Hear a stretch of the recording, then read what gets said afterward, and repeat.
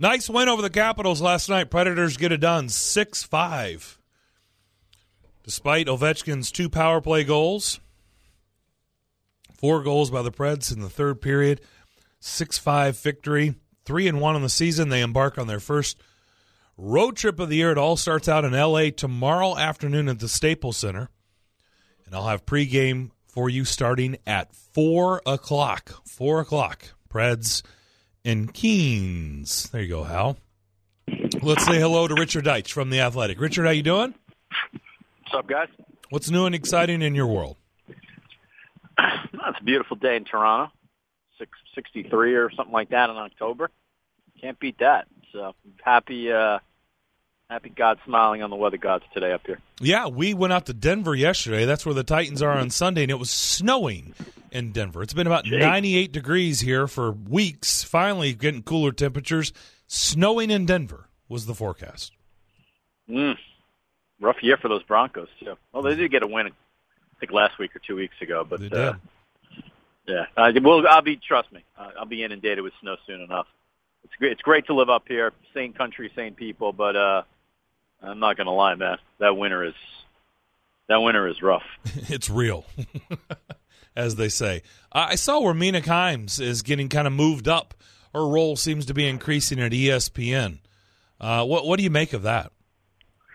Yeah, I mean, listen, they really like Mina Kimes. You know, you get a sense at ESPN and this is, by the way, no knock on Mina at all, incredibly talented person, but you get a sense at ESPN who's sort of on their, most favored nations list. You see them a lot on all the talk shows. You see them getting pushed in press releases. You see them really all over the brand multimedia-wise. You know, obviously Stephen A. is like sort of the epitome of this. The guy's basically doing everything short of running the Longhorn Network at this point. So, you get a sense of who management really, really likes.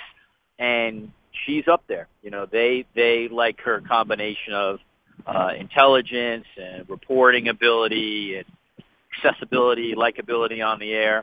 And so it's a good choice to me to do their daily podcast. Clearly, they're going to try to make it like the New York Times Daily for sports, which has been incredibly successful for the New York Times. I will say, totally self-interest, The Athletic debuted the lead a couple of weeks ago. I'm sure it will be very, very similar to what ESPN is attempting to do. The difference, of course, is you have ESPN, you got the Godzilla of distribution, so you're going to be popular right away. But it seemed like the time had come. Probably everybody was really late to do a similar podcast regarding what the New York Times did in terms of really doing 20, 25 minutes on kind of the interesting story of the day in sports the way they do for news. So I would expect the Mina Kimes thing to be very successful in terms of intelligence and creativity. What kind of downloads it gets, I don't even know if ESPN even cares about it at this point. It's just sort of another branding exercise for them. Talking to Richard Deitch from the Media Circus. He writes for The Athletic. And Richard, how much does it hurt baseball? I mean, I hate saying this because I'll watch whoever's in there. It was a tremendous game the other night. The Nationals coming from behind and beating the Dodgers, but not having the Dodgers in at this point, at this critical stage where baseball is trying to hang on to their audience as best as they can. With them out, how much does it hurt? Well, it means there's a Fox Sports executive who can't buy a fourth beach house as opposed to a third beach house, to be very honest with you. I mean, it hurts. The Dodgers, ultimately, what you're dreaming of if you're a Fox is you want the Yankees-Dodgers. That's basically can't miss in terms of viewership ratings. Both coasts, major teams, teams with stars, teams that are a little bit polarizing. So you actually get some a little bit of buzz and juice. And then history, of course, given the Dodgers-Yankees, sort of the amazing history between those two teams. So it's a loss. The Cardinals do have their fans, and they really draw incredibly well regionally. The Cardinals are the highest-rated regional team when it comes to local baseball ratings, regional sports network ratings. So, that's a pretty good market for them. The Nationals, honestly, it's not the greatest baseball market in terms of national appeal. I think they're an interesting team, actually, just like on a sort of a story level, given, Bryce Harper's gone. They had all these failures, and now they're through to a round they had never been. But I think if you're Fox, you're obviously at this point you're really rooting hard for Yankees Cardinals. That's your best bet for viewership. And while the Cardinals are, kind of maybe starless is unfair, given obviously they have some really good players. They're not like the traditional Cardinal team of the past, where I feel like the nation sort of connected with them more. But still, big market, great baseball market. And if you have the Yankees, I think the numbers will be okay. You had a conversation with Phil Simms, and it is interesting how a guy's job can evolve. And it does seem like he's handled himself with a lot of professionalism, and I kind of like the chemistry that they've got going on that NFL Today show. Yeah, I think Phil was smart. I mean, like all of us, Phil likes money, and these jobs are, these are lottery ticket jobs, I call them. You just, you're getting seven figures or high six figures to do something in the sports media. I mean, you essentially hit the lottery. And so he was smart, rather than blow everything up and say, screw you, CBS, you picked Tony Romo, we had no experience. I was a loyal soldier for you for all these years, I'm leaving. He decided to sort of, I guess accept maybe is the right word, or make the studio work. And I agree with you. For whatever reason, I mean, all these studio shows, if you're going to, they're sort of nonsense, to be very honest, but if you're going to watch them, you probably watch them because you like the people on there, or you like the chemistry. And the chemistry between Burleson Cowher, Simms, and Esiason and James Brown works. It's just, I think they all like each other away from the camera. You have, at least in the sort of the East, you have two very, very famous quarterbacks from the past. You have name recognition. Cowher, I think people like and respect. And Nate Burleson is very, very good on TV and not so far removed from the game. And then James Brown's always been a very, very good host in terms of being ego-free.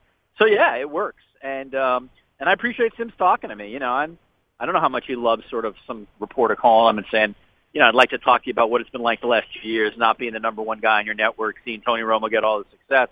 But Simms handled it really well, and I think actually I can say this. I think this is not just an opinion, it's sort of an informed opinion. I think part of why a guy like that is able to do what he did here is that as a quarterback, and particularly a quarterback from a small school, Morehead State he was, Kentucky, he had been sort of doubted and cut and had to deal with a lot of stuff as an athlete. And I think he sort of learned, and being a quarterback in New York, you sort of get criticized all the time. So I think he sort of just, throughout his young adult life, learned to roll with the punches and sort of accept things as they came. And I think it made the transition here easier. I also think he's pretty self-aware. He's 63 years old, and he knows that he's not going to be in football television forever. They were offering him a pretty good deal if you just sort of don't think about what the job you had before was. And I think he was really smart. To me, total blueprint to, if you're getting older and a company offers you a pretty good job, take it and try to make the best of it. Richard Deitsch from The Athletic is here with us on Darren, Donick, and Chase. And, Richard, I asked you last week about SmackDown debuting on Fox, 3.88 million total viewers, a big 1.4 rating for Friday Night SmackDown to make its Fox debut. But it was a pretty good week for wrestling overall, with Premiere Week, with Raw on the USA Network and AEW on TNT. But I thought they brought out all the stars for SmackDown, and I think Fox should be happy. I love the wrestling talk on your station. Good job by you guys. Got you. Yeah, no, listen, if you're them, you got, I sort of read internally from some wrestling, .com sites that the numbers did not hit Fox expectations or industry expectations. I'm not doubting the reporting. That just seems sort of a little off to me. You get nearly 4 million people on a Friday for any kind of programming. That's fantastic. I think they have to be overjoyed with their debut. Not only do they get good viewership numbers, they literally had so many people writing about this. They promoted it all over their network, and it's a really good debut. I think the sort of the content of the show itself, if you're a wrestling watcher, I think was pretty good. And they're going to, again, this week, they have another, two very big performers, Roman Reigns and Seth Rollins, going against each other. The numbers will go down, but I'll be curious to see, how close they are to the first week. The whole ball game with Fox and AEW and WWE and NXT is really like 6 months, 8 months down the road. Like, I would expect all these first month numbers to be pretty good. The question will be who 6 months, 8 months from now can maintain sort of close to the audience of their debuts. If they can pull that off, then this is like an over-the-top hit. If you're Fox, the one thing you hope doesn't happen and the one thing you fear is, like, do you lose half your audience 8 months from now? So that's, to me, the more interesting question is what are these shows going to draw, let's say come like February, March, April. Well, and the thing I'm curious about is something that, a lot of sports leagues they have to deal with. They have multiple television partners, and the WWE hasn't had that in a while. It's been the USA Network or NBC. Now they've made SmackDown the A show, and Raw, that's been the A show forever, is now the B show. But how do they balance that? Because USA isn't going to, they're not going to take too kindly to, like, not getting the best talent and things like that. And I know they have the draft starting tonight. So I'm curious of how they balance that. Great question. I agree with you. They obviously want that Fox show to succeed, so they're going to load that Fox show up early with, A-level talent like Becky Lynch and obviously put Brock Lesnar on, et cetera. But, you don't want to deplete. You don't want to deplete Raw. So, the question is, do you have enough talent where both shows can draw big numbers? And I don't know. That's a subjective question, and we'll see. But your point is well taken, is that they have made Fox the A show. No question about that. But you can't, I think, just make Raw too much of a B show, or you're really going to hurt USA, and I think you're even going to hurt your own product. So that's really, McMahon's and Eric Bischoff and Paul Heyman and all the creative types behind the scenes. That's their big challenge, is can we make these two shows interesting? I will say this, and again, just as a knucklehead wrestling watcher, I think the product on Raw has been pretty weak. So I think they got a challenge there, because that show has not been very good. And I love Heyman, and I'm not sure it's his fault. I don't know. I'm just not sure he has the talent on that show to make it work at the moment. So they're going to have to develop new talent or come up with a way to maybe, and this is really taxing on the performers, to get some of their really, really big people to work on both shows. I saw that you did a piece for your media circus of having NHL writers discuss how to improve the league's television product, and that's something we've talked about on this show, and the new TV deals that'll be coming for the NHL and what that's going to mean. So what was some of the consensus that you got about improving the television product? I will say NBC needs a shots on goal counter on their graphics, but other than that, what have you learned? Yeah, I mean, obviously, most of the writers certainly, that was one of the first things they said, was they have to have that. I think most of the best suggestions that I got from the writers were really just putting more data and analytics into broadcasts and going beyond just like, surface commentary, and maybe getting more into tactics to sort of explain to viewers, why things happen. And the other thing, and this is sort of usually the answer for all sports, is, get microphones and get us closer to the ice. Some of the suggestions were in-game interviews with players, or miking up the players and sort of figuring out how that works, but just basically better access when it comes to on the ice. And then we had a couple, and this again was very much subjective on talent, that they thought the NBC studio crews were pretty weak and particularly negative.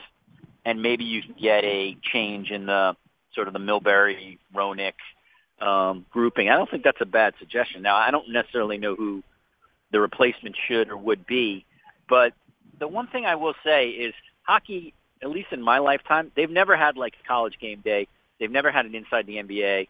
They've never had any kind of destination studio show, in my opinion, before or after games. And if they could figure out how to do that, I think it'd be smart. The one thing, and again, I'm not saying go down this road, but like the podcasts that have attracted like massive attention in hockey, Spitting Chicklets, I think that's out of the Barstool Sports Group, and some other ones. Like, they've been able to get young fans like really interested in the game. And I think one way NBC should sort of think about heading forward is how do they reimagine their studio show? Because I think that might be a way to get some people excited about hockey. We were talking earlier about the Predators road trip, and it will be in Vegas, sandwiched in between L.A. and Arizona, and how Vegas is on a collision course to be a four-sport professional sports town here in probably the next 5 years. Do you agree or disagree? Well, that's a good question. Obviously, the Raiders are coming, and obviously you have the Golden Knights. I think basketball is going to be there. They already have the summer league. Baseball would be the only one that I'm not sure about. I know they've played there before it would be a super, super temperature issue to me, like a very hot climate to play, which would seem, I think, a pretty big disadvantage for whatever that team is. My other thing would be, I would need more data in terms of how the Raiders do to get a sense of how baseball would do. Like, I need to see the Raiders drawn 60, 65, 55,000, and then that would convince me that, okay, you can put a baseball team there and they draw, 30 plus or something like that if the team was good. So I would say it's very possible, but I would be a little bit of a skeptic on baseball. I do think it would only be a matter of time before basketball gets there. You don't think the A's would be? I mean, the A's and the Rays, right? I mean, we just keep having this conversation, but you just have to feel at some point they're going to have to pull the plug. I mean, neither one of them are anywhere near closer to getting that new stadium that they desperately need. So at what point are they going to, bail out of those markets? I think they're going to bail out. It's just going to be a question of, is it going to be Vegas? Is it Montreal? Will it be Nashville? But yeah, I think I think Tampa Bay is done within 10 years. Oakland is a little trickier because there's always talk about a new stadium, or they're going to lose the Raiders. Does that mean more dollars can be invested there? But Tampa Bay for sure I think, will not have baseball 10 years from now. Could definitely see Oakland too. The big question for Major League Baseball and Manfred is, are they going to expand? And if they expand, how many teams? And if they expand, where?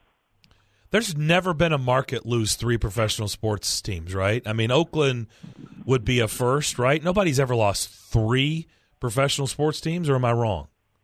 That's a good question. Let me think about this off the top of my head. New York lost the Dodgers. I feel like they lost another team at one point, too. No, we know St. Louis has lost football. Atlanta's lost hockey. Yeah. They lost the Giants because they moved to San Francisco. Right, but that's like, we can think of lots of one-sport examples, right? But is there even a 2-sport example? Yeah, it's a very good question. I'm sure one of your listeners would. They lost. No, didn't they lose the Nets? That's rough. That would be. I mean, that's a rough thing. Oh my gosh.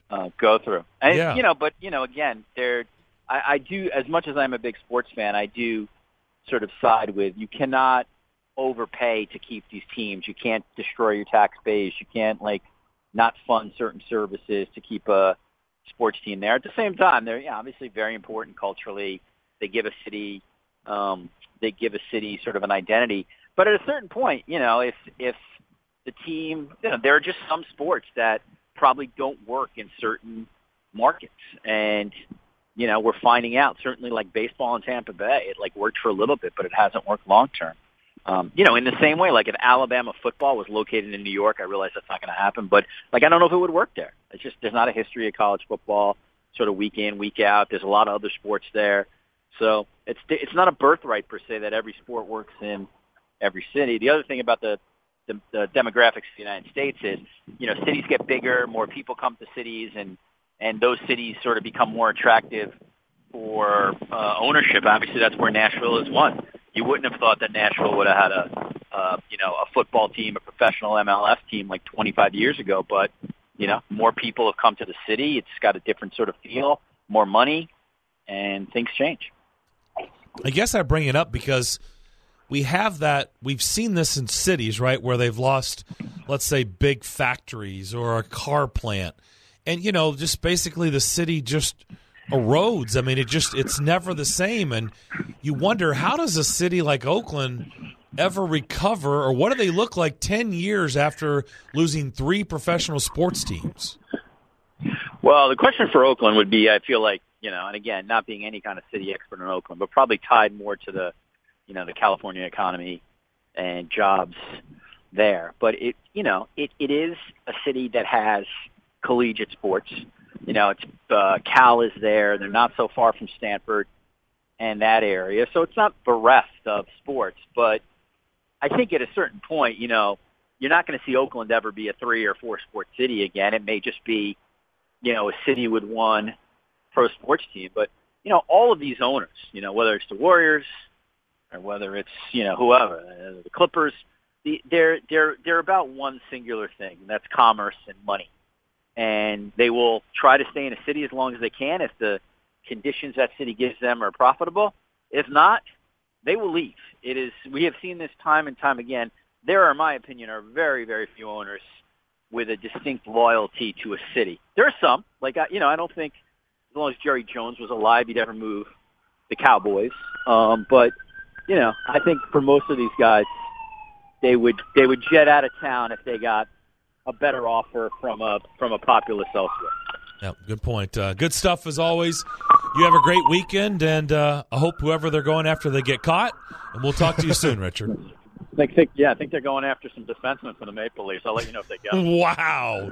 Nice line on the way out. Richard Deitch from The Athletic. Good stuff there. The Maple Leafs gave up 7 last night to the Lightning in their 7-3 loss at home. We'll come back. Final hour. Pick 6. That's next.